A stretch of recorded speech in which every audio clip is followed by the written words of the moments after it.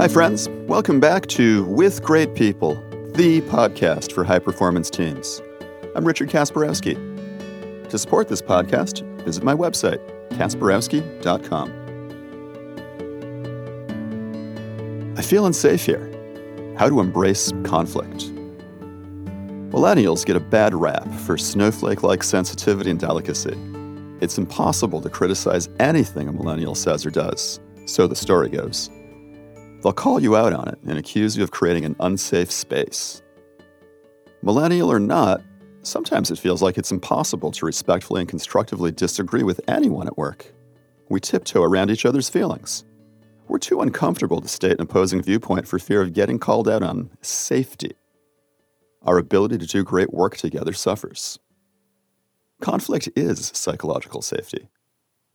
Nowadays, the term psychological safety has come to be misused as a trump card to play in environments where people don't know how to disagree constructively with each other.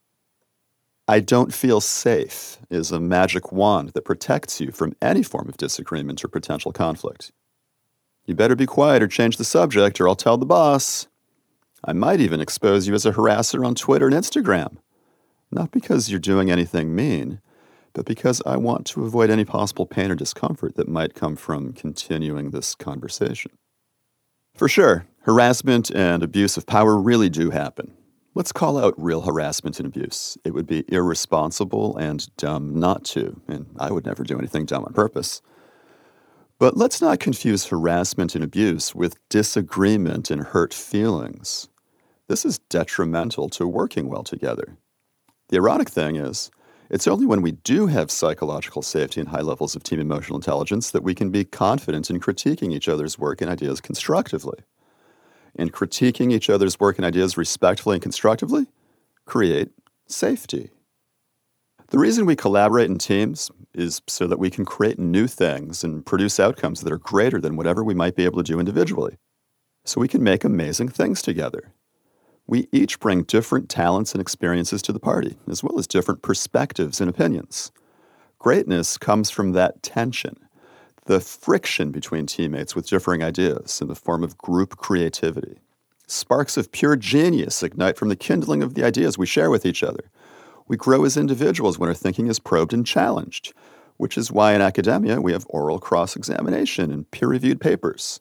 It's about critiquing the idea, not the person behind it, to shape the best possible outcome. There's a protocol for that. The core protocols offer us powerful tools for learning together and applying effective ways to communicate when there's disagreement. They're tools that guide us toward improvements in what we're working on while protecting the integrity and safety of everyone involved. For example, the Investigate protocol puts the creator in control of the process, inviting others to contribute their thoughts by asking thoughtful questions. Or the Perfection Game protocol, which biases teammates toward offering ideas that will make our work artifacts better than they already are. This separation of the artifact from the person who created it is one of the traits that make this toolset psychologically safe. It aligns both parties together with the common goal of a great outcome rather than opposing each other adversarially. It's the principle expressed in the first core commitment.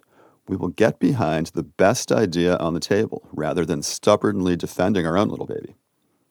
Similarly, the protocols of being opted in and checked in make it incumbent on us to speak up whenever we spot potential room for improvement, rather than avoid giving honest feedback because we'd rather not risk hurting feelings or making the other person uncomfortable.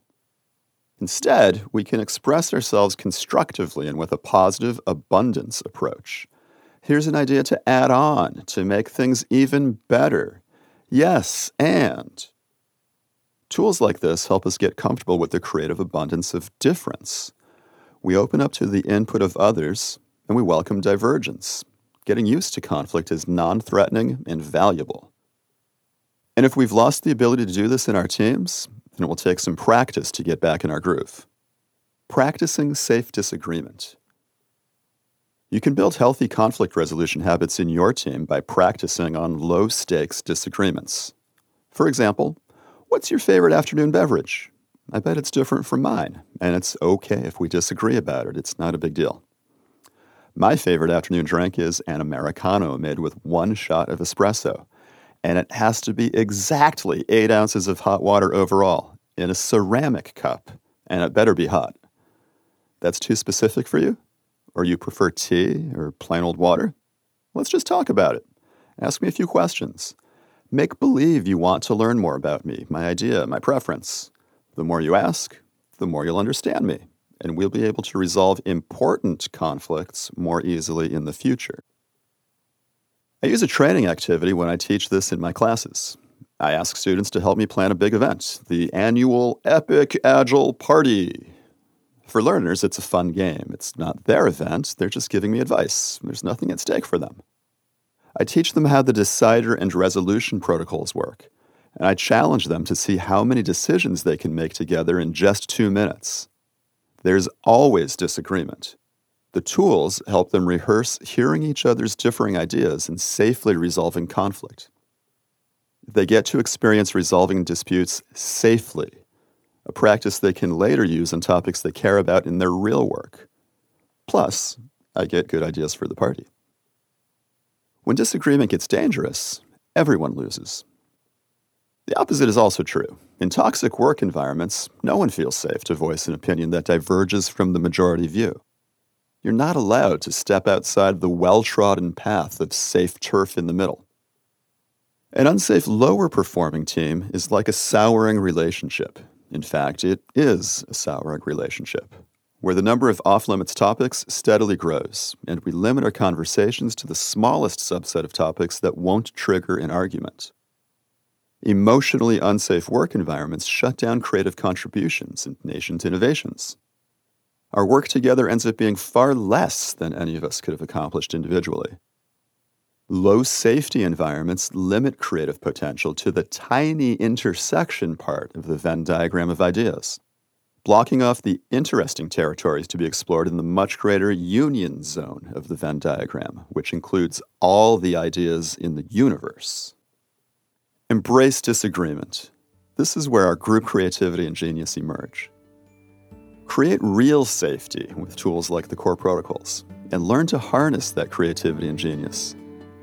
The intelligent use of the divergent and creative ideas within our teams facilitates remarkable team performance, free of groupthink and lowest common denominator restrictions. And it just plain feels good to be part of a team like that. Hi, friends. Thanks for listening. And remember, to support this podcast, sign up for my newsletter at kasperowski.com.